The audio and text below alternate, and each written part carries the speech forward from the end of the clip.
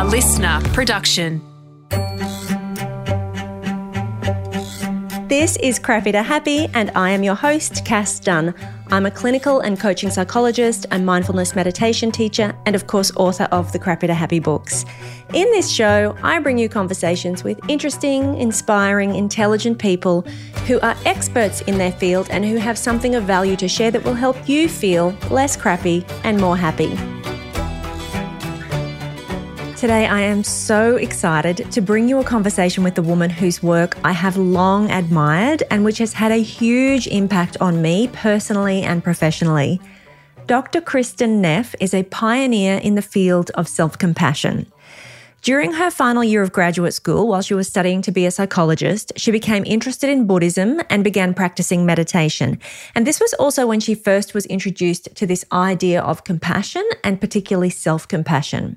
Later, while she was doing her postdoc work, she decided to conduct her research on self-compassion, which is a central construct in Buddhist psychology, but it's one that hadn't yet been really studied empirically. She went on to create a scale to measure self-compassion and has developed a whole lot of practices that we can use in our own lives to help us grow our own level of self-compassion. Now, the reason I'm so passionate about this topic is because being kind to yourself, particularly when things aren't going well, is something that we're not very good at. We typically default to self-criticism, and that can have really significant, painful, and very real consequences to our physical and mental health. So Dr. Neff explains why we do this, how we are wired for this self-criticism, and importantly, how we can stop doing it. The most exciting thing for me is that this is the first of two conversations that I'm having with Dr. Kristin Neff. In this chat, we're really looking at the fundamentals of self-compassion, and next week we'll be diving into a new idea of fierce self-compassion and why women in particular can use self-compassion to protect ourselves and reclaim our power and our voice. Today, here is my first of two conversations with Dr. Kristin Neff. Dr. Kristin Neff, it is my absolute pleasure and honour to have you on the Crappy to Happy podcast today. Thank you so much for making the time. Oh, thanks for having me, Cass. I'm really happy to be here with you. In my mind, you were the pioneer of this whole concept of self-compassion and bringing self-compassion from the sort of Buddhist philosophy into Western science and making it very real and relevant and practical to all of us. And I use it a lot in my work with women, which is why I'm so thrilled to be able to talk to you directly. Let's just get to definitions first. So what is self-compassion? Right. So self-compassion is basically just compassion turned inward, right? So what is compassion? Well, it's in the Latin, passion means to suffer, cum means with. So it's a way of being with suffering. And so when we're with the suffering of others, there's a sense of warmth, of care and concern. We're present with them. And we also have this desire, this impulse to help in some way. And so it's exactly the same thing with self-compassion, again, but turned inward. So it's the desire to help ourselves, to be well, to alleviate our suffering, to be there for ourselves, kindness, acceptance, and support. And I'm interested for you to share, how did you first come across this idea of self-compassion and realize how important it was? Right. Well, so it was my last year of graduate school. I was going to University of California at Berkeley. And basically, I was a basket case, right? I'd just gotten a divorce, and it was a really messy divorce. I was feeling a lot of shame, a lot of inadequacy, a sense of failure. And I was also under a lot of pressure and stress about my studies. So I was about to finish up my PhD with absolutely no prospect of a job right after 7 years of devoting my life. And so I'd heard that mindfulness meditation was good for stress. And believe it or not, it was Berkeley. I don't know if you know about Berkeley, but it's like a hippie town. And there was like meditation groups everywhere. And just down the street from me was a meditation group that taught in the tradition of a Vietnamese Zen teacher called Thich Nhat Hanh. So I went to the group. I didn't really know what to expect, but they were Buddhists, so I thought they would talk, about mindfulness. And I also kind of expected they would talk about compassion because, Buddhists talk about compassion. But what really surprised me is the woman leading the group talked primarily about self-compassion. about how we needed to actively, explicitly give ourselves kindness, warmth, support, especially when we're really struggling, which I was. And I was like, wow, you mean you're allowed to be nice to yourself? Isn't that going to make you like lazy or self-indulgent, or is that a bad thing? But she was talking about how compassion, and from the Buddhist perspective, of course, self and other, we're all intertwined. We're all part of this larger interconnected whole. So it doesn't really make sense to give compassion outward and not also inward. So I tried it out, and I was really just blown away by the immediate, like that night, almost immediately, the ability it had to help me cope. I mean, the mindfulness meditation took a while. That was a little abstract, a little strange, but just being kind to myself and being more understanding and really, treating myself like I would treat a good friend, it almost immediately made it easier for me to cope with all the difficulties I was going through. And so that's really how I got hooked. It was personal practice. And then it wasn't until a few years later that I actually did research on it once I did get a real job, luckily. So yeah. And gosh, there has been so much research in the years since.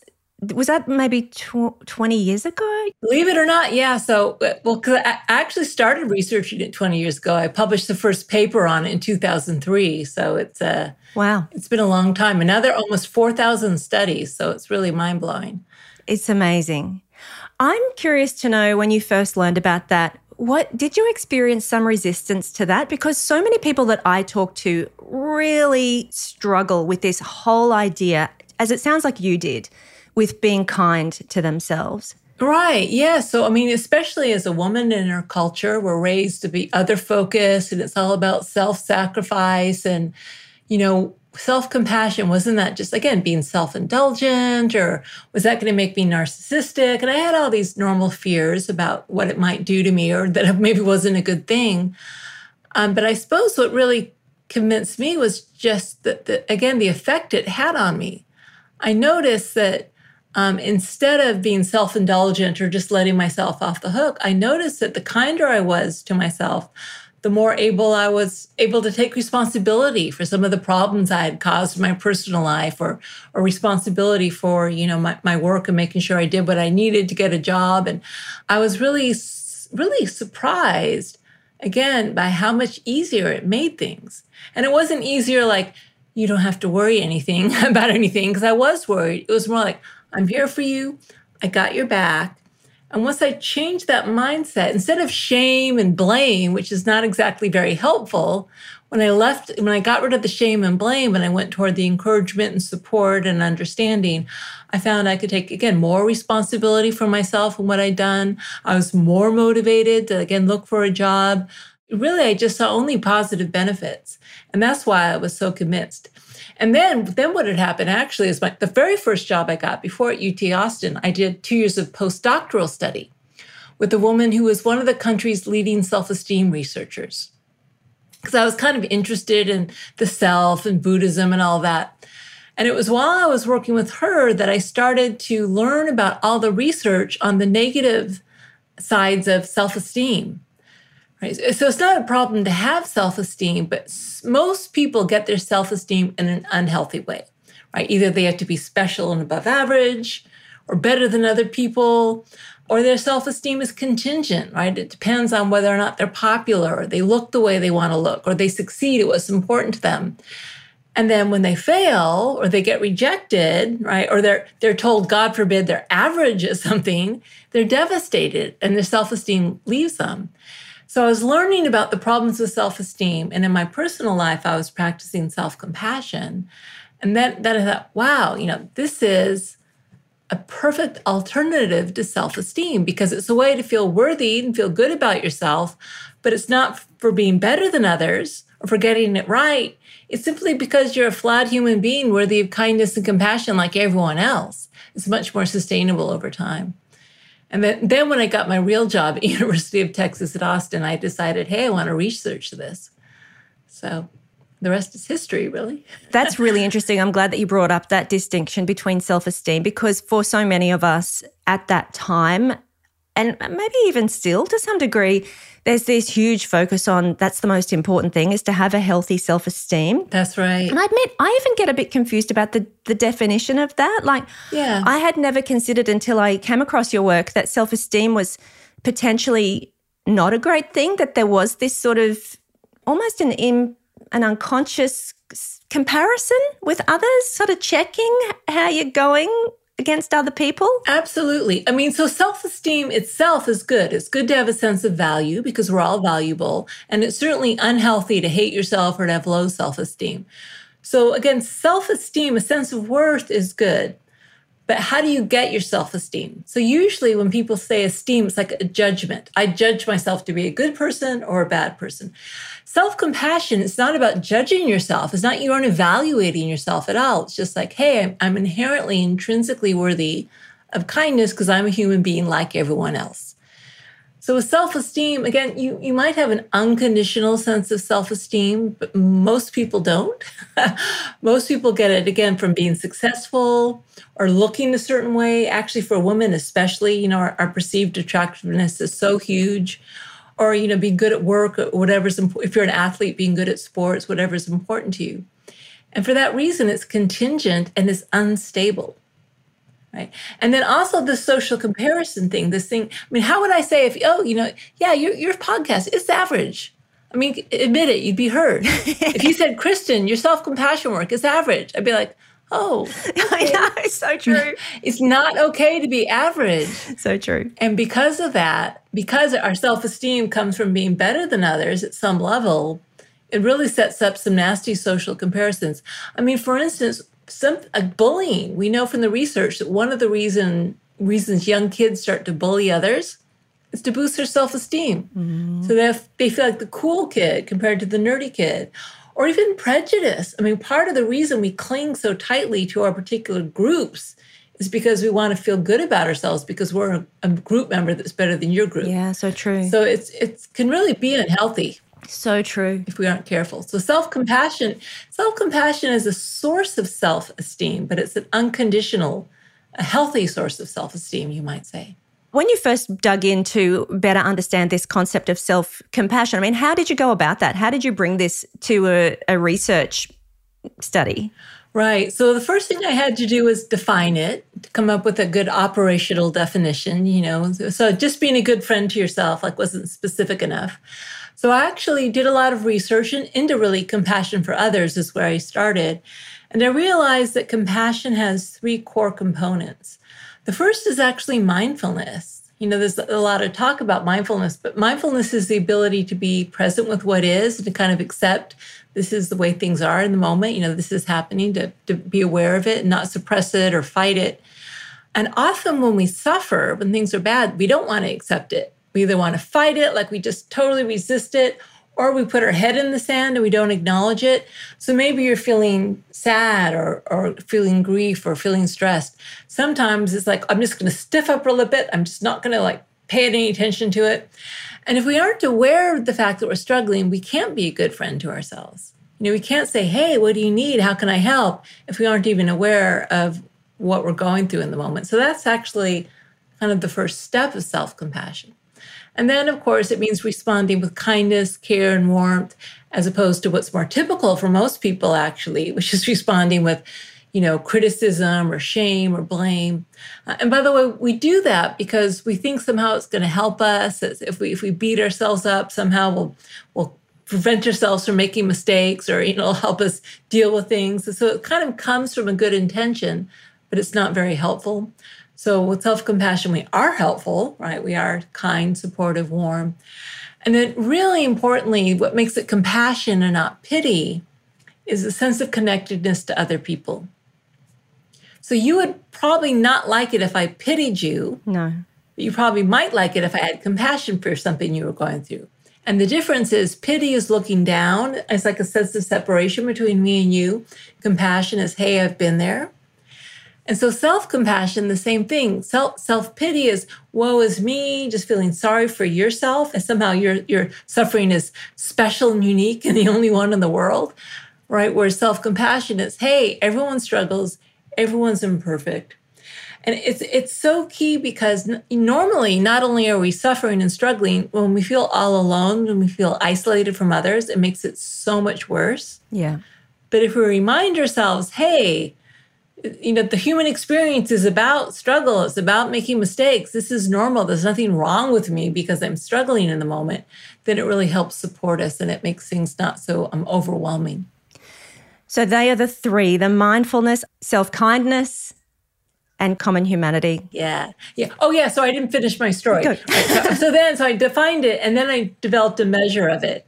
I created a measure that just kind of had items like, when I struggle, I tend to be kind to myself, right? I tend to feel like everyone else is having an easier time of it, right? So I just created items that measured the construct, and then we started doing research, and we found that, really, the research is overwhelming, and it just shows that people who are more self-compassionate, and by the way, it's not just done with the scale. Now we might train people to be more self-compassionate, or we might have people write a paragraph with mindfulness, paragraph of common humanity, a paragraph of kindness, and see how that changes their behavior, right? So those are the most common ways we do the research. And what we find is people, they're much more able to deal with their difficult emotions, right? They don't become so overwhelmed. They don't ruminate. They aren't so depressed. They aren't so anxious. They're happier. They're more able to function in life. They're more satisfied with their lives. So it reduces negative mind states and it really enhances positive, healthy ones. It's amazing. You did a really good job of describing why we become so self-critical, because I think that's a really key question, Yes. isn't it? Like, why are we so inclined to that harsh self-judgment and self-flagellation for every little thing? Yeah. And part of that is cultural, because some cultures encourage it more than others, right? So we think it's a good thing to be hard on ourselves. That's part of it. But there's also just some plain, I think, physiological reasons why we're so hard on ourselves. So for instance, if I fail and make a mistake, I feel threatened, right? And especially my self-concept is really threatened. And part of me feels like, oh my God, this is the worst thing that ever happened. I failed. What's going to happen to me? So I get very scared. So I go into fight, flight, or freeze mode. And so I fight the problem, which is myself, because I made a mistake. So I beat myself up, again, thinking somehow that will force me to be better next time so I won't be under threat. Or am I flee in shame? I kind of, I think I hang my head in shame compared to perceived judgments of others. Like we kind of withdraw in shame, thinking that'll keep us safe from the judgments of others. Or we freeze and get stuck. We go over and over in our head. Now, when you make a mistake, I actually don't feel so personally threatened. So I'm less likely to go into threat defense mode. And I'm more likely to use another system we have, which is the caregiving mode. It's called the tend and befriend response, right? So we also feel safe when we feel connected and close to others, when we're connected to other people in groups. And so it's easier for me to have the care response for you than myself, because again, the system's really evolved. The care response evolved for other people. The threat defense response evolved more to keep ourselves safe. Almost like we're doing a little hack. We're doing a little workaround with our nervous system, and we're using the care response, which is normally toward others, toward ourselves. But it's not entirely natural, and that's why we have to practice it. But, again, we don't need to beat ourselves up for beating ourselves up, because we're just trying to stay safe. It's just not very effective, unfortunately.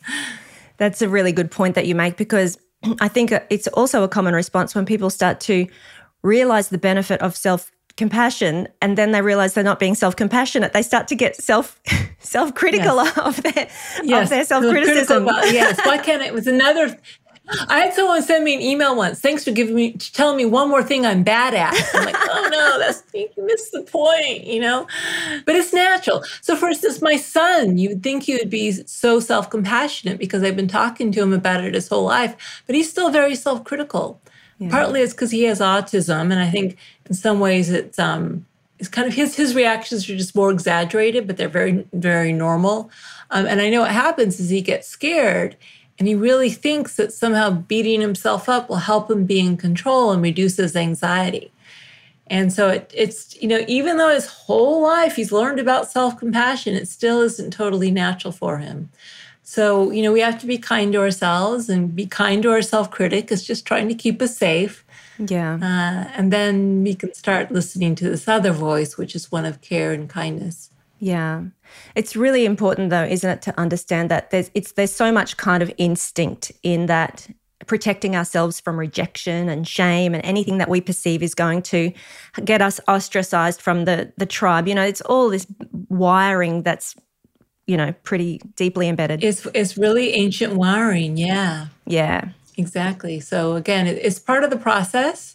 But there is another way. The research shows actually it's not that difficult to be kind to ourselves. And, for people like with early family trauma, it is more difficult because you may have been told you aren't worthy of kindness. And so sometimes it does need to be worked through.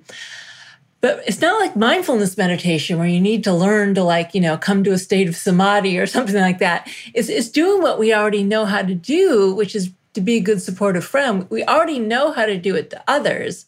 So it's really just more a matter of giving ourselves permission to do it with ourselves as opposed to learning some new skill. We already have the skill. We just need to use it with ourselves. It's interesting, because I am trained in MBCT, mindfulness-based cognitive therapy, and so I was all about the mindfulness, still am really all about the mindfulness. Yeah. Mindfulness is key. There's nothing without mindfulness, right? Exactly right. And I used to say the foundation of everything is you've got to start with mindfulness. And I think it was only later that I really realized if you're going to get present with this stuff that's really hard and painful and uncomfortable, then that's pretty challenging unless you really actively work on the self-compassion. Yes, right. Because and I now am all about self-compassion. Yes, it involves mindfulness, but I think I find that even more important. Well, it's funny. There's some research that shows that if you teach people a little bit of self-compassion before teaching them how to meditate, for instance, that it actually helps them learn mindfulness. Interesting. Because when their mind drifts or they notice they're really bad at this, they aren't so hard on themselves and they can focus more. So the two really do work together. Yeah. And of course, at some level, it's just open heart mind and everything's just open. But while you're getting there, the explicit warmth is so key. So, just putting your hand on your heart can be so life-changing in terms of your ability to cope with a difficult moment. Something as simple as that can make a huge difference. I used to run some workshops. I haven't done one for a long time, COVID. But, used to run some mindfulness workshops and do this meditation, which is, turning towards difficulty, which is this practice of being able to sit with discomfort, which as you mentioned, we're really bad at. We want to deny it and avoid it and not look at it, turn away from it. Yes. And so, sitting with discomfort and then asking people to just put a hand on that part of their body where they feel that difficult or painful emotion, and people would just cry. Yes. Like they're so unaccustomed to sending any sort of kindness or friendliness to themselves. I mean, it's really... That's right. Anybody listening to this, do it. Next time you're struggling with a difficult emotion, just stop and put a hand on your own heart or on your belly or somewhere, send yourself some kindness. It's life-changing for people. Just like when a friend, reaches out and holds your hand or puts her arm around you and says, I'm so sorry this is so hard for you. We know the incredible power that has. But what we don't know is that we can also do that for ourselves. Yeah. And again, usually we're just in survival mode, which is understandable. But if we're a good friend to ourselves, it actually helps us survive. It's much more effective. It's much more efficient. It helps us calm down. We think better. We've got more clarity. It helps us not be so overwhelmed by the difficulties of life, which is part of the reason it's so powerful for mental and physical health. For instance, people who are more self-compassionate, they have better immune function. They get sick less often. It's because, of course, the mind and the body are connected. So the more safe and secure we feel, the better our body functions as well. So it's good for all sorts of reasons. We also sleep better. I hope that you're enjoying this conversation and realizing the benefits of positivity in your own life. If you are enjoying the show, please be sure to like and subscribe so that you get notified when new eps drop, and head on over to Apple Podcasts or wherever you listen and leave us a rating and review.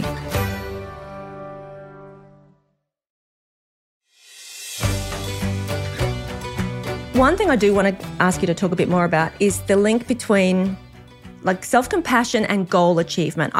Somebody who's really striving to achieve big things in life, they need to be driven and ambitious and motivated. I think those are the people who really experience burnout and overwhelm and find it really difficult to be kind to themselves, because they're the ones who think, no, that would just be letting myself off the hook. Can you talk a little bit about why self-compassion is important for those people? Exactly. So self-compassion enhances motivation and is a more effective motivator than self-criticism.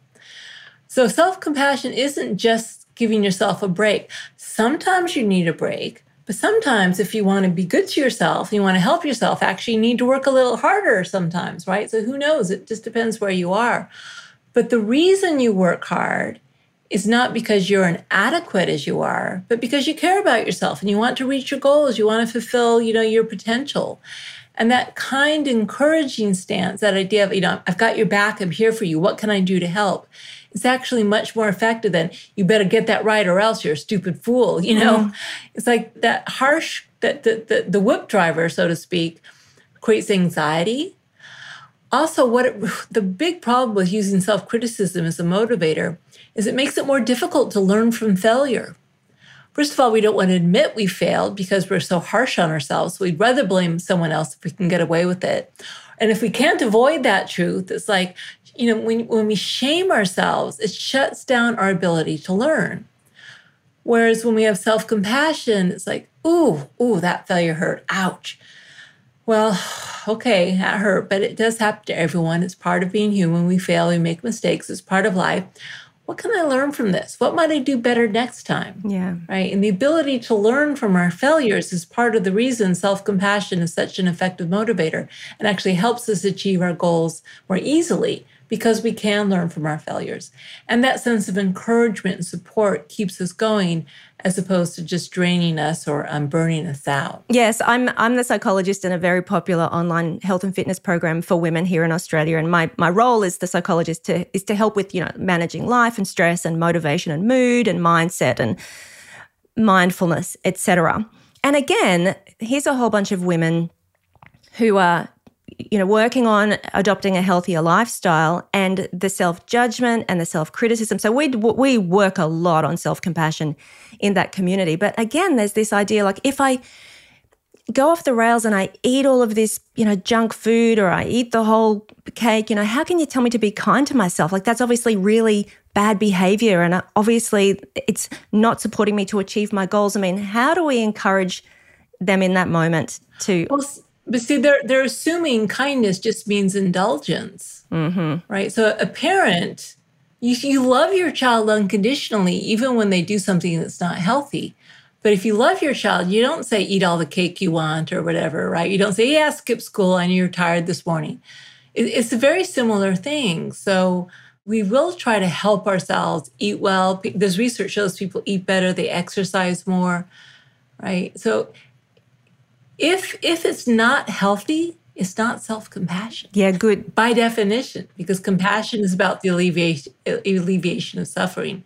So people just have very kind of limited notions of what self-compassion means, that it's just giving yourself a break.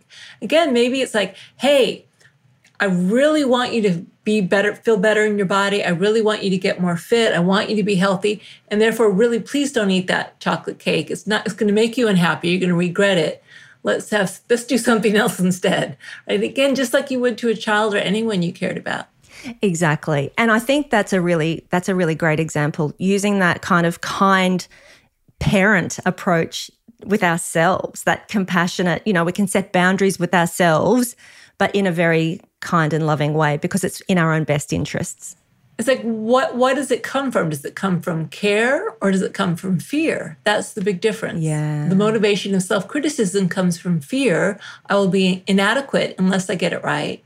The motivation of compassion comes from care. I want to do my best because I care and want to be happy. And it's a much more sustainable motivation, like I say. So just as an example, research shows that usually when people are trying to lose weight and they blow their diet, they usually eat more afterward because they beat themselves up. I can't do it, so I'm just going to drown my sorrows in eating. Whereas self-compassionate people, they're more able to say, oh, well, blew my diet. It's okay. I'll just start again. So they're more able to stick to their goals. Yeah, so the self-compassionate approach is much more likely to get them back on track and moving towards their goals than any kind of shaming or self-criticism. This is a very important point. Exactly. Yeah. Kristin, so somebody's realizing, okay, this is really important for me. I'm really bad at this. I'm so harsh and judgmental of myself. How do I start? Like, how do I begin to practice this self-compassion thing? Do I just talk kinder to myself? That feels really off and awkward to me. What do I do? Right. So first is just to bring awareness to how do you relate to yourself. So if you're interested, you actually can take the self-compassion test on my website. If you go there, you can get a score that may give you some idea. Or you can just think about it. If you fail or make a mistake or something's difficult, just notice how you speak to yourself and ask yourself, would I say this in this way to a friend? And if not, then it probably means you could use being a little more self-compassionate. But again, the good news is you already know how to do it. You already know how to be compassionate to others, most likely, right? If you're an adult, you've probably figured that one out. So you can just say, well, what would I say to a good friend I cared about in this situation, right? And then you say something similar to yourself in the same tone. So it's language. Also, again, as we mentioned, touch is so huge because touch works at the level of physiology. It actually reduces sympathetic activity and increases parasympathetic activity, right? So it reduces cortisol. It makes us feel safer physically. Because if you think about it, the primary way parents communicate to their infants that they care before they speak is through touch. So our bodies respond to touch instinctively by feeling cared for and feeling calmer and safer, more connected. So you can use touch, you can use kind language. And then there's also a lot of resources now, right? So I've got books, I've got free stuff on my website, there's training courses. I mean, all mindfulness training, one of the good effects is that it raises self-compassion. So there really are a lot of resources. The good thing is it's not rocket science, right? It's not some tricky abstract thing. You don't have to get in a state of like quiet mind. You just have to be warm and kind to yourself, just like you would be to a friend. Yeah. But it can feel awkward. It's not natural. It's not necessarily natural evolutionarily. So it does feel awkward. So you got to get through that bump. But after a while, it starts feeling normal. It takes practice. And you're right. It's not natural evolutionarily, is that a word? But it's also it goes against often a lifetime of conditioned thinking, doesn't it? Like it's just changing those old habits. Changing those old habits and questioning them, right? Really asking yourself, is it true? Is it really going to harm me if I'm kind to myself? And then you can just try it out for yourself and see what's the impact. And most people, again, are so surprised at how helpful it is for them to cope with difficult emotions, difficult situations. It makes you feel stronger. It makes you feel more empowered. It makes you feel safer. I don't know how I would have gotten through COVID without it, for instance. And there's a lot of research that showed people with more self-compassion did get through COVID better. Wow. They were less anxious about it. They were able to see maybe the gifts of it. Yeah. They were less likely to turn to eating, for instance, as a way to deal with the stress of it. So this is real life stuff. It's not theoretical. Moment to moment, the more supportive you are toward yourself, the better you will be in terms of your ability to cope and get through difficult times. Yeah. I do often get people to take your self-compassion scale and people score terribly. So that is a really good first point. Just get real about how low your self-compassion likely is, and good for you if it's not, if you've actually already been working on this. But for most people, they go, oh, wow, like it's quite confronting how low their level of self-compassion is. The other thing is that you have on your website an exercise, which is a self-compassion letter. Yes. Like write yourself a letter from like a compassionate friend. I often ask people to do that as well. And let me tell you, they actively avoid it. Yes. They will do anything, procrastinate. Is that your experience too, that people will they really struggle to do this exercise? Yeah, well, it does kind of depend on the person, but so sometimes it just feels awkward. There's cultural messages that it's somehow hearts and flowers or that it's going to make me soft. For other people, though, self-compassion can be a little frightening, especially, let's say, if your parents were very critical, Right? So what happens is we start to give ourselves unconditional love and acceptance, and we immediately open the door to all those memories of not being unconditionally loved or accepted. So sometimes it can be activating. Right? For some people, we actually say it can help to do this work with the therapist, especially if you have an early trauma history. So, people are different, but some people are more resistant to it. And it may be partly because there's some fears. It's almost like the care system gets intermixed with the fear system if your caregivers weren't consistently kind and supportive to you. And in that case, it may be helpful to get some help as you do it. That's a really good point. I'm glad that you mentioned that. I was going to ask you earlier when you mentioned early trauma, whether there is any research about self-compassion being kind of healing. I imagine it would be, but... Absolutely. It can be very, very healing. It's a way of kind of reparenting yourself. But on the other hand, sometimes you need to go more slowly. And sometimes it really helps to have a therapist or someone trained to help you deal with the difficult emotions that come up. A lot of people, when they practice self-compassion and all this old pain comes up, they think they're doing it wrong. They're actually doing it right. They're just kind of opening the door of their hearts, and all this pain starts coming up that maybe was hidden or stuffed away. But it does mean you have to do it compassionately. You don't want to re-traumatize yourself. You need to go slowly. Sometimes maybe you're doing one of the exercises like the self-compassionate letter. If it's too intense, then maybe just having a cup of tea is actually the kindest thing you can do for yourself in the moment.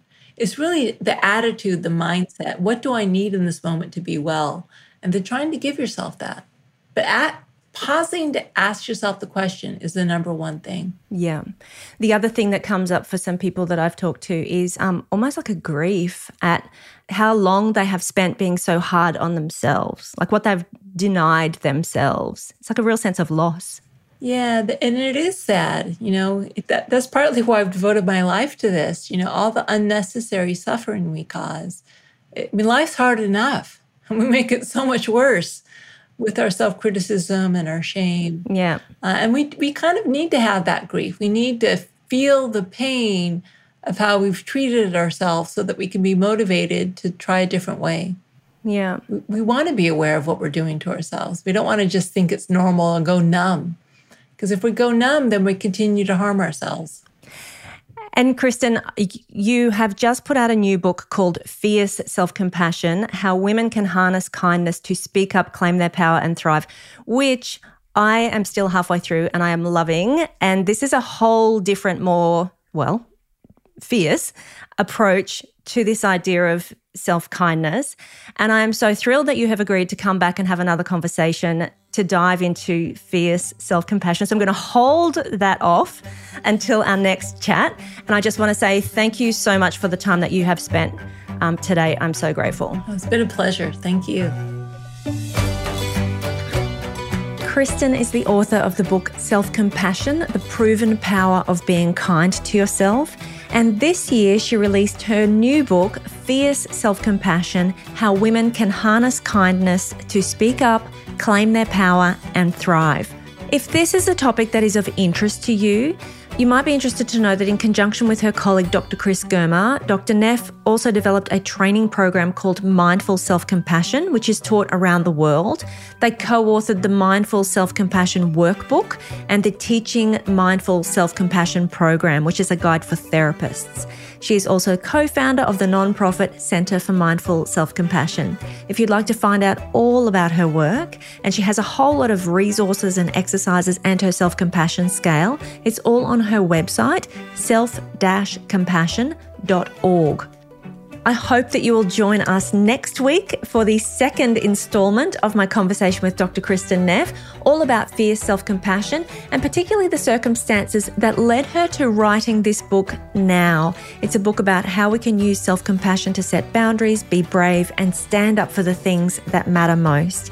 If you enjoy the show, please, as always, think about leaving a 5-star rating and a positive review on Apple Podcasts. Hit the subscribe button or follow if you're listening on Spotify. That is how the show achieves a higher ranking and attracts new listeners. And I cannot wait to bring you part 2 of my conversation with Kristin Neff on the next episode of Crappy to Happy.